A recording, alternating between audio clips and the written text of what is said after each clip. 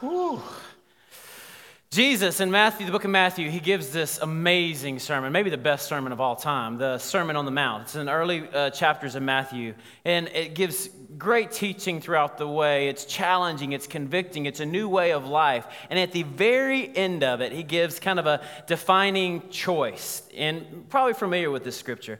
Matthew 7:13 and 14, it says this, "Enter through the narrow gate, for the gate is wide, and the way is broad that leads to destruction. And there are many who are going to enter through it. For the gate is small, and the way is narrow that leads to," what's the word? Life. Life. And there are few who find it. And so he gives a sermon, and then he gives a choice. There's two paths. You can take a broad one or a narrow one, and you've got a choice to make. There's not an and. You can take and. There is an or there. Now, if you're with us, weren't with us last week, I want to catch you up real quick. We're in a series called Breathing Room, and maybe you remember this from last week. There are two cabinets up here, and one, I don't know if you have a cabinet like this at your house, but it looks a little bit like this, and I'm going to try to open it up for us.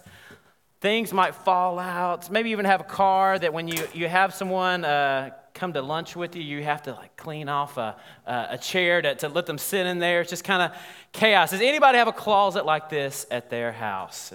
It's okay. We're in church, all right? We can, be honest, all right?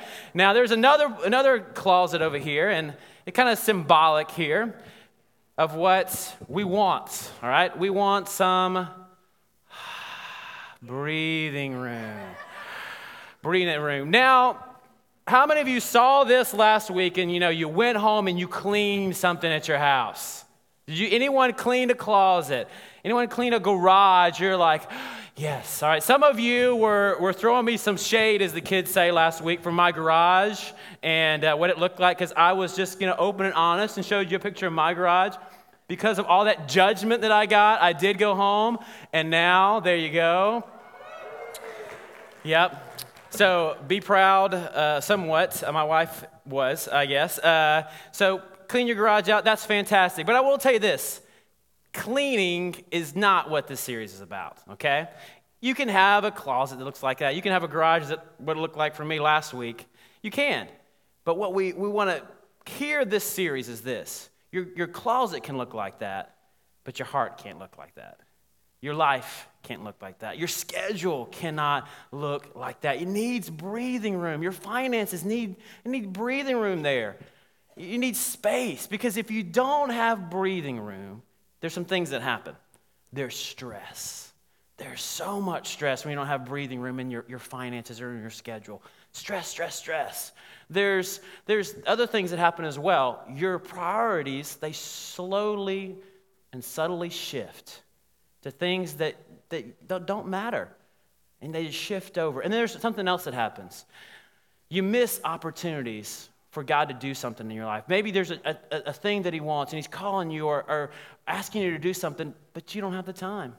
You don't have the space. Emotionally, physically, financially, any of those things. You kind of push out God opportunities in your life. And those kind of points are going to be throughout this series. Now, today, just to kind of get us on the breathing room, what that means. It's space, yes, but it's the space between our current pace and our limits. Our current pace and our limits. The amount that's available beyond what is necessary. That's what breathing room is. And last week we left it here. We gave you a challenge, 7 minutes. Could you find 7 minutes a day to leave some breathing room for God in your life? I hope that you did that. I hope that you took that challenge. I hope that you found that space this week. I talked to someone, and they were so encouraged by that time. It was convicting. It was encouraging.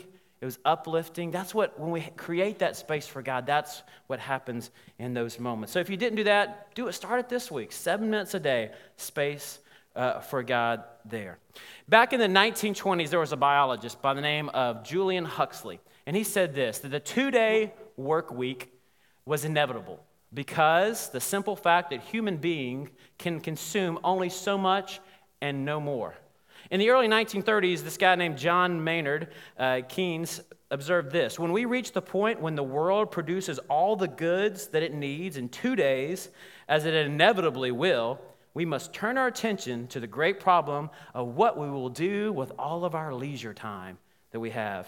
And in 1967, there were some futurists that came to a Senate subcommittee meeting, and they said this: because of technology that's going to come, they predicted this, that by the year 1985, because of this, people could be working just 22 hours a week.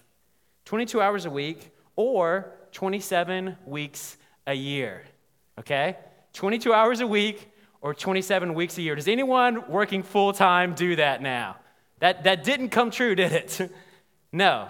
In fact, we work more now than we ever have before. And we have more technology at our fingertips than we've ever had. Why is that? Why is that? There's some things that we spent some time on, definitely. Just throwing out some, I like these random things, facts, and things that kind of sometimes blow your mind or just interesting. Ways that we spend time in a lifetime. Ways that we spend time in a lifetime working. The average person is going to work about 99,000 hours. This is not that's about 11.3 years. This is average stuff, and it's from the internet, so it has to be true. 3 years of that time is spent in meetings, which you will most certainly agree with. 26 years of our life, give or take, spent in sleeping, okay? 4.4 years of your life, if your average years played out, will be eating, okay? You got 26 years sleeping, 4.4 years eating, 4.3 years driving a car, okay? Now, 6 months of that time of your life will be spent at a traffic light, all right? Now, Houston, those have got to be inaccurate figures. They have to be like 3 times that amount. 6 months of your life will be spent waiting in lines, all right? My guess is like 5.5 months of that is at the DMV or at Walmart, either one of those places. So you need to wait a long time there. 5 months of your life, on average, will be spent complaining. Most of that is because of the waiting that we're doing at the DMV or at Walmart. Get this. I don't know if you feel challenged by this, ladies, but it has to be true. Internet, told us this. 136 days, ladies, of your life will be spent getting ready. Okay? Guys, 46 days of that, okay? 46 days. 3,000 hours of that, guys, used shaving, all right? Some of you guys are helping us out by, taking that number down and becoming, I'm not going to look a certain direction, but there you go. Thank you for helping us there, guys. About 3,000 hours shaving. How about this? You spend about 1.5 years of your life in the bathroom, 92 days on the toilet. Just want to throw that out there. I don't know if you can control that number as much unless there's a really good app or game that you're playing. Good news, teenagers. You spend 14 days of your life kissing. 14 days of your life kissing. So if that number is 0 right now, there's hope, okay? 14 days. Woohoo! So you're telling me there's a chance. 70% of your waking life will be spent in some form of digital media. That's 11 hours a day. You check your phone on average 150 times a day. 150 times a day. And you're checking it right now for some of you were. 5 years of your life surfing the internet. 11 years watching TV. 11 years of our lives watching TV. Average 2.8 hours a day. 2 years watching commercials. Which aren't those things so annoying these days now that we can get past them? Amazing amount of time, just odd things. I don't know we can come up with other stuff. What is the most valuable thing to you? Now, maybe you mentioned some of the things up here, maybe not. What are the most valuable things in your life? The things that you think are the most important. Maybe just as we're talking this morning, maybe you just want to jot some of those down. I always kind of think about like a top 5 list. The most valuable things of our lives. What's most important to you? Now, what if I told you this? I have this connection with God. We're really tight, and we are. That's not a hypothetical. We are tight. If I could get you 1 more hour a day, everyone else, 24 hours. You get 25 hours. What would you do with that extra hour? What would you do with it?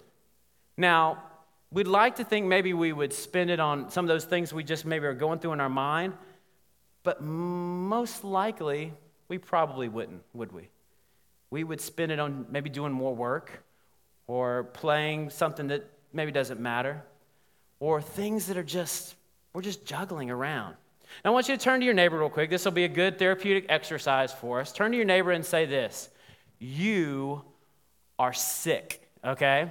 You are sick. You are sick, all right? You're sick. I will receive that as well. I am sick as well. I believe, honestly, we're all sick this morning.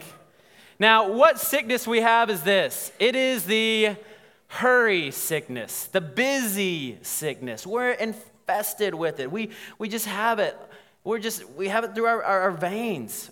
We're sick with busyness all the time. In fact, it's probably like a mark, a badge of courage to be busy. It tells you that you're important if you're busy. You have things going on. I'm constantly juggling things. That means you have something to do. You're busy, all of that. But how are we spending our time? How are we doing that in a way that's effective? This guy wrote this book, James Bryan Smith, and he says this. It's from The Good and the Beautiful God. This machine is a model of efficiency. It works ceaselessly and tirelessly until it breaks down. This machine means us. We invented the machines, and we took it as a life model. We invented machines about 100 or so years ago, whenever machines started coming along. Then we kind of took it as a life model. What is the connection between technology and this hurry sickness that we have?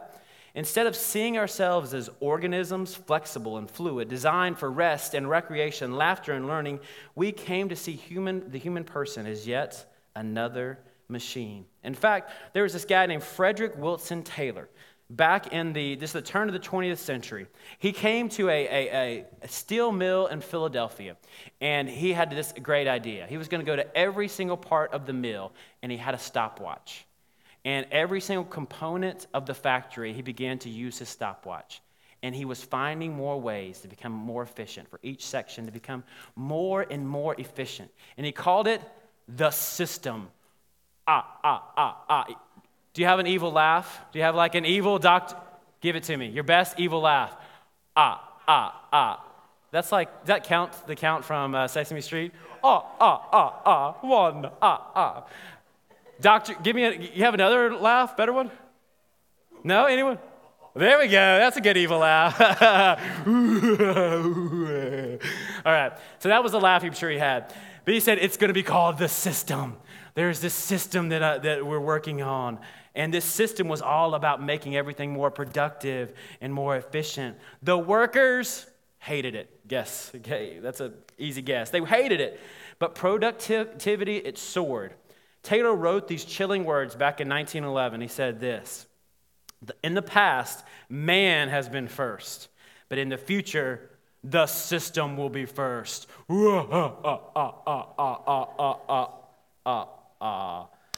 I think we see that played out. This system has kind of infested us, this hurry sickness even.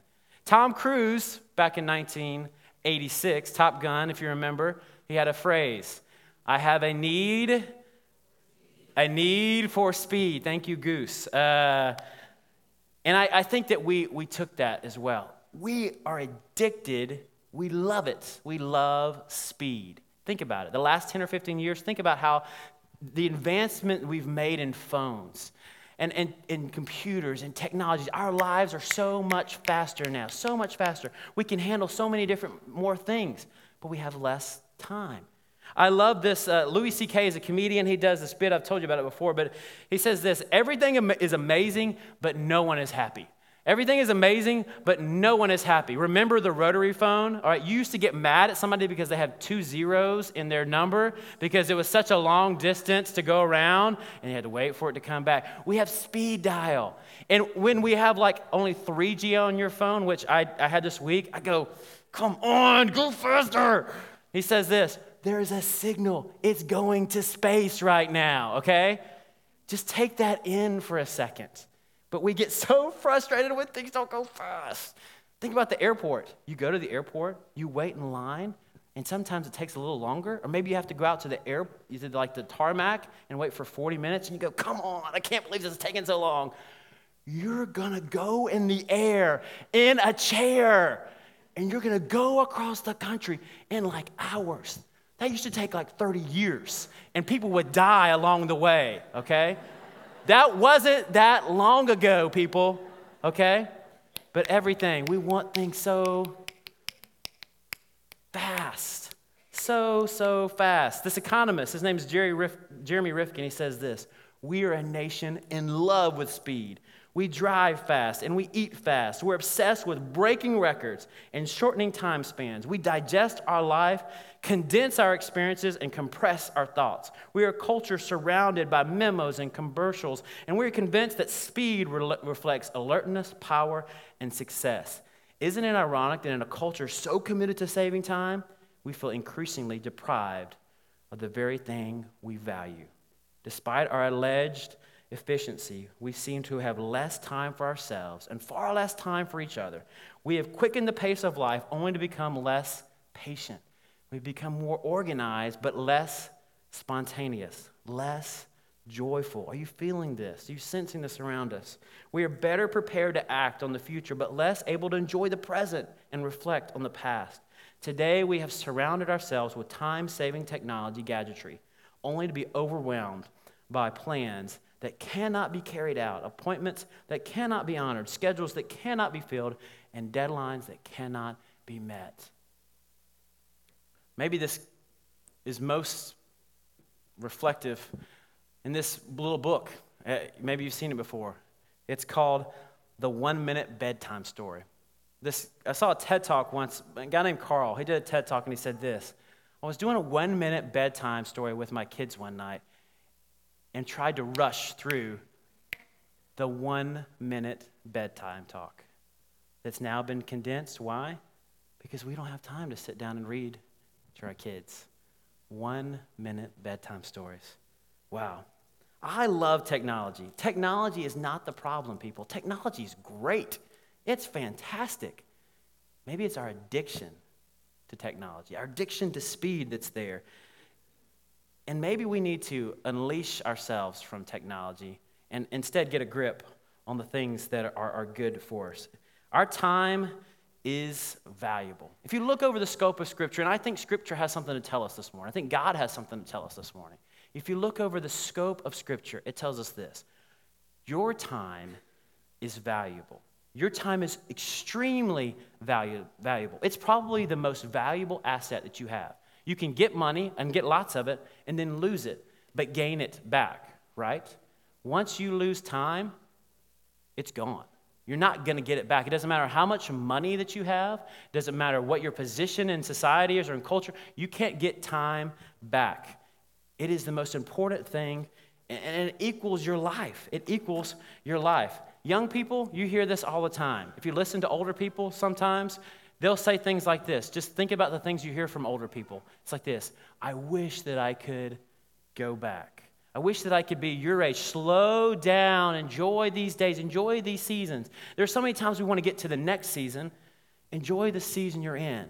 Why? Because you can't get it back. You can't.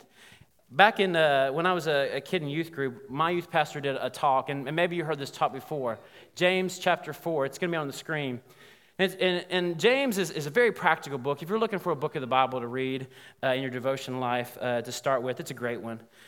He's giving instructions to the people and to the church, and he says this: there's this kind of lack of humility that was going around, this kind of confidence in the day. And he says this: listen, you who say, today I'll do this, or go to the city, spend a year there, carry business and make money. I'll do it tomorrow. Ever said that before? I'll do it tomorrow, the next day. Why? You don't even know what will happen tomorrow. What's your life? You are a mist. Now, my youth pastor did I leave it? I did. Man, there's Lonnie on the spot. Look at that. Thank you, dude. Just like my youth pastor, he was very handy. He did this: your life is but you've heard this before, right? It's like a vapor. And I think he just was doing it to wake us up that night. But and he would do this in the air. It's like, that's what your life is like. It's here and it's gone. It's a vapor. It's a mist. It's there and it's gone. And he was really wanting us to think about how the brevity of our life and the shortness of it. And he says this, you ought to say instead, if the Lord's will, we will live or do this or do that. If you boast in your arrogant schemes, this boasting is evil. And this is a great line for us. If anyone knows the good they ought to do, but they don't do it, it's a sin for them. Know the good you ought to do, but you just don't do it. It's a sin. Moses says it this way.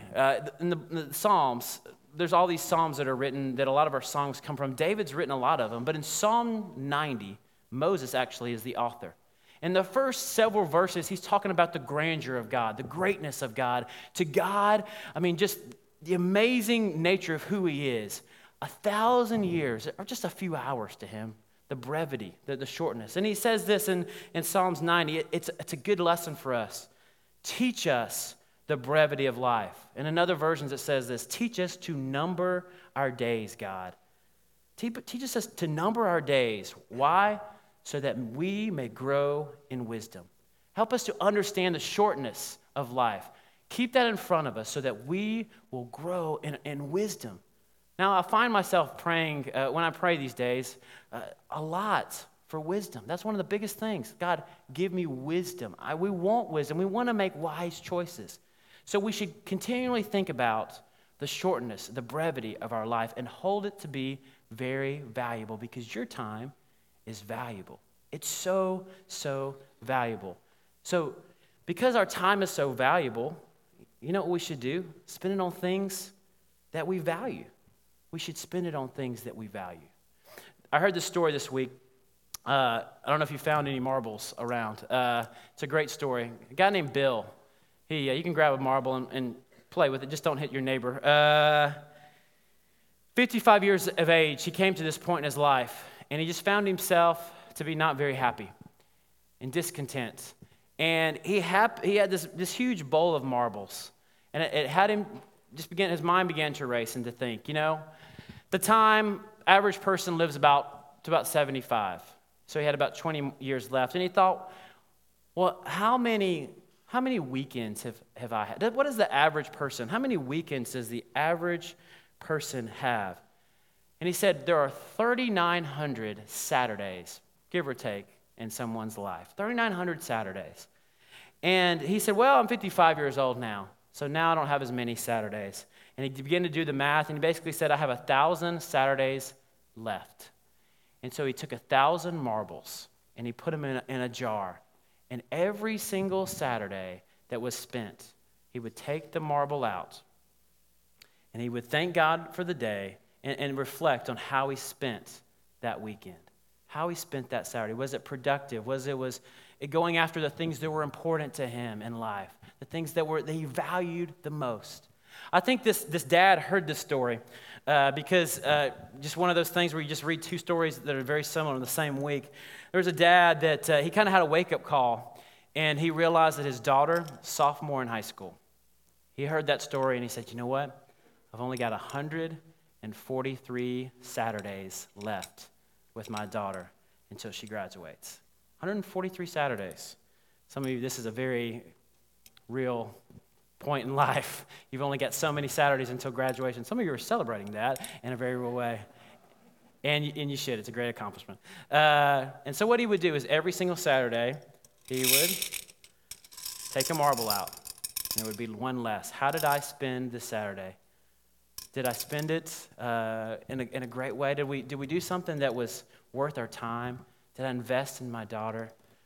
And he would throw that marble away because you can't get it back again. You can't. You can't get it back again. And so it was such a visual thing for him. It began to really help him to focus. Now, for some of us, we think about, okay, there's just the massness, the largeness of things. We don't think about just the importance of one in the middle of all of that. You know, we see that even with exercise. Or like, we get really pumped about exercise. You know, when I was in college, I noticed that the ladies really like muscles, but I didn't really like working out. So I found that I would go like one day, I'm like, okay, I'm going to start this. And you go and you lift weights really hard that day because you want to get it all in. But what happens? You are there's pain and agony the next day, which keeps you from going the next day. And you're just like, okay, I think that's enough, okay? And I'll do that the next year. But that's not enough. You're not going to build muscles that way. There's a cumulative effect of one increment. When you add those up, it builds something amazing. Malcolm Gladwell says this. He did this book called Outliers. Maybe you've read it before. And he said, for someone to become an expert at something, to be something really good at it, like a musician or an athlete, they have to put in about 10,000 hours. 10,000 hours to be an expert at something, to be good at something. 10,000 increments added up makes something amazing. Now, for some, that's discouraging. You go, wow, I don't have time for that. You don't have time not to invest. You need to begin now and consistently. Don't use this as a discouragement. You put ends on a lot of things.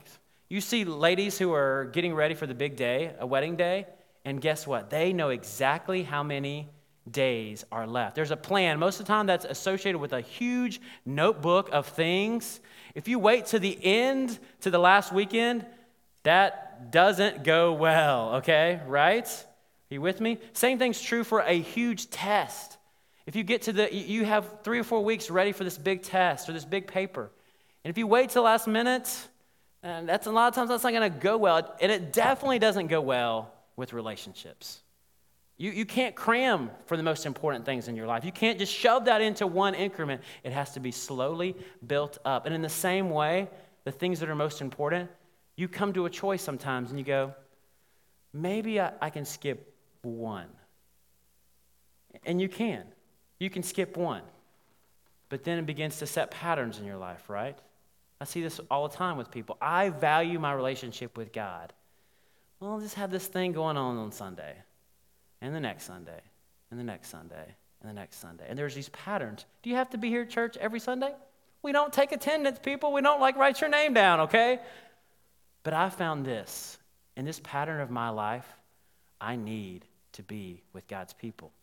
To reorient my life, to sing, to read God's word, to align my heart with God. Because once I get out of alignment, then there's a ripple effect to that choice that's there. Okay? There's a pattern that's set there.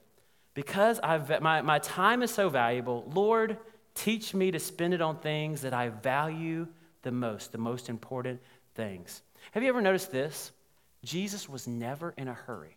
If you look at the gospel, it wasn't like he was like, we got to get to the next thing. We got to get to the next thing. Or we got this thing. Jesus was never in a hurry in the Bible. He's always really chill, Jesus, okay? I don't know if that had to do with the hair. It just kind of feels like a kind of a California kind of Jesus. But he was just chill all the time. You see that in Mark. Look at this. Things are really starting to get geared up in his ministry. People are being healed. Demons are getting exorcised. Things are happening. People are finding out he's becoming more popular. And it says this, Mark 1:35, before daybreak, the next morning, Jesus got up to an isolated place, and he was there to pray. He spent this time. It was so important to him to pray, to spend time with the Father. Then later, Simon and the others went out to find him, and when they found him, they said, everyone is looking for you. What have you been doing, Jesus? We got stuff to do. You're hot right now, baby. Your name's out there. You need to keep this going. Fill that schedule up. Is Jesus like, yeah, you're right. I've got to go. No. He replied, we must go to other towns as well. I've got a mission. Let's take our time here, boys. I'll preach to them too. That's why I came. So he traveled throughout the region of Galilee, preaching in the synagogues and casting out demons. Jesus was in the moment. He was present. He had time. He wasn't in a hurry. That's why when someone came up to him, he could take the time to say, stop. I'm going to be here for this person because I have time. I've made time for it. But he was on a mission. In the midst of not hurrying around, he was on a mission. He always had Jerusalem on his mind. If you look throughout the scripture, my mission, the cross, to teach, to preach, to love others. The cross is always the main purpose, the main focus, the mission of my life. It's always there. I wonder if in the hurriedness of our life, the speed of our life, that we forget our mission. John Ortenberg is a great pastor and an author. He took a huge job as a church, in a massive new church, and he went to his friend Dallas Willard. He said this, I need some advice. I've got this big new responsibility. What should I do? Give me some advice of how to manage all of this. And Dallas tells him this, ruthlessly eliminate hurry from your life. Ruthlessly eliminate hurry for your life. And John writes that down and says, okay, what's next? He said, that's it. Be present in the moment instead of thinking about the next. Can you do that? That's a challenge. How many of you are like your computer screens? You've got many different windows open at once.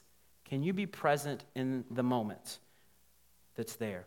There's a dad that took his kid to a coffee shop one day, and he was thinking about this. He's processing this and how, he heard this from his child a lot. I'm bored.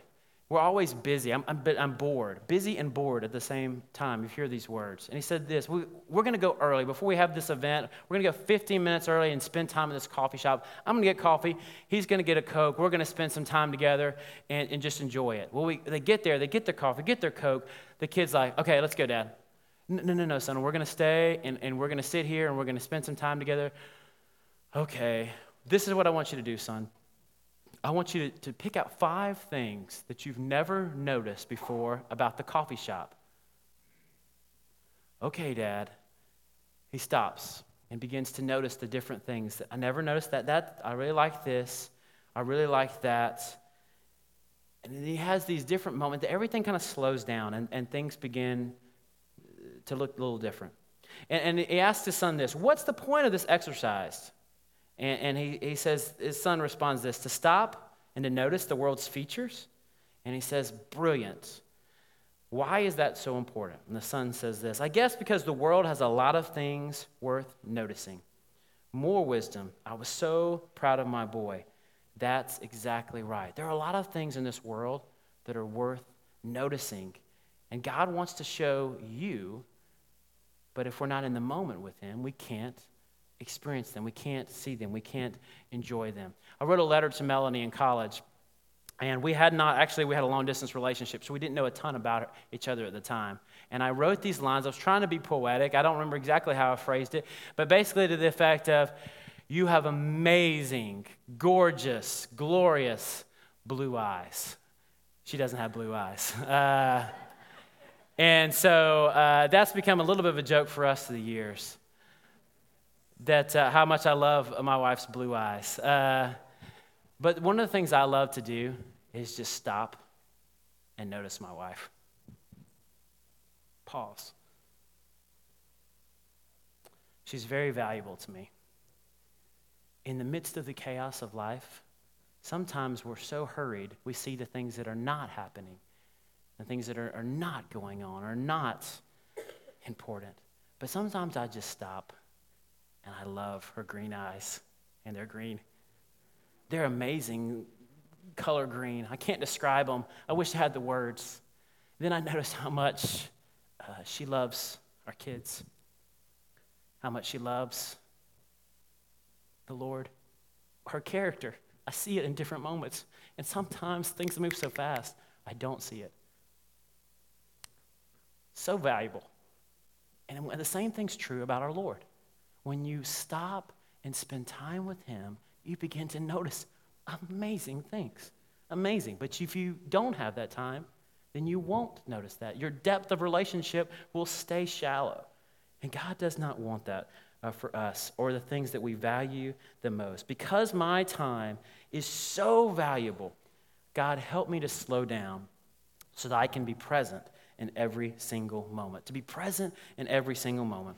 Last couple weeks ago, I shared a passage of scripture, and it's really been plaguing me a little bit, and I want to kind of leave us on this scripture. For once, this is Ephesians 5, for once you were in darkness, but now you are in the light. Live as children of light, for the fruit of life consists in all goodness, righteousness, and truth. And find out what pleases the Lord. Find out what pleases God. Have nothing to do with fruitless deeds of darkness, but rather expose them. Then down to verse 15. Be careful then how you live, not as unwise, but as wise, making the most of every opportunity, because the days are evil. Don't be foolish. Don't we want to be wise? Count our days, value our time, but understand what the Lord's will is. I heard this story once from Rob Bell, and he said this. One day there's a family. They're at the beach, and they were walking down the beach, and the boys were out on the beach, and they were playing, and they were picking up shells. Have you ever been to the beach and you see these little shells everywhere? Most of them were just fragments of shells. They weren't even really full shells.